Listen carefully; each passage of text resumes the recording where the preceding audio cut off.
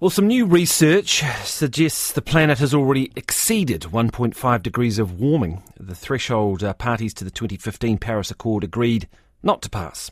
Now, the scientists in this study examined centuries-old sea sponges, finding growth records that document changes in water temperature, acidity and carbon dioxide levels in the air.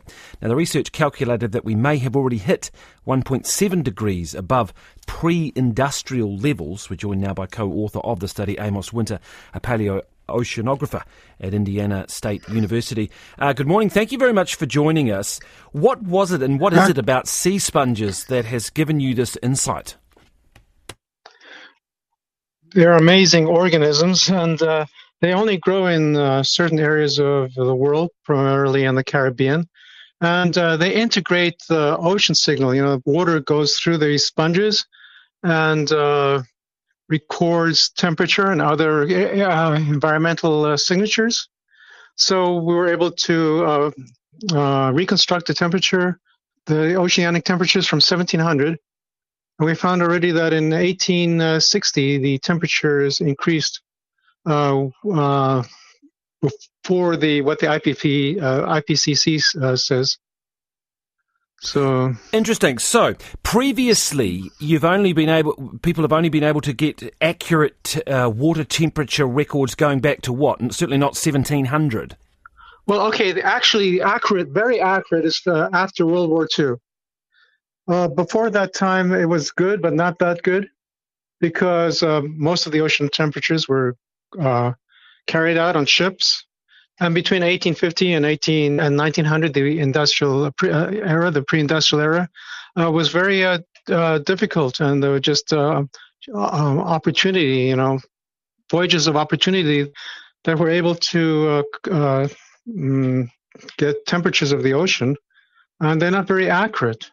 People at that time didn't realize how important that work was. Yeah.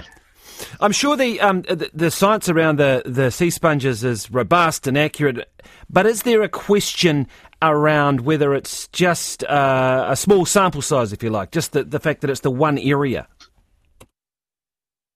Right, that's the question everyone's asking, but we believe it is robust for many reasons. If we regress the temperatures of our work with the area where we work, it does follow the oceanic mean. Remember, we're not doing day-by-day records. The sponges, which are really good because they're integrating a large part of the oceans. And of course, you want to look at the tropics because that has the least amount of variability. We don't have much El Nino or other things, overprinting the record. Plus, our record, they have very good records now of ocean temperature. We have Hadley SSTs and others, and our record correlates with that, nearly exactly from 1900. So, if we didn't have those really good instrumental records and reconstructions in models and things like that, we wouldn't be able to do our work. So we're quite confident that our sponges are quite good at recording what happened before the 1900s. Do you want this research to be used by the UN, the IPCC, in terms of their next and their current work? That would be great if they did. If they incorporated these types of works, that would be fantastic. I think so. Because if it did, and it would obviously carries with it some potentially big ramifications if it is in fact correct that we've already exceeded 1.5. Yeah, are we going? Yes, absolutely. So we've nearly reached 1.9, and our work actually explains some things, that were sort of mysterious, even better than the records that the IPCC puts up. So I hope they do incorporate our new findings, and of course we're going to be looking for more records to collaborate what we found before. But that's the way science goes. I think we will be successful.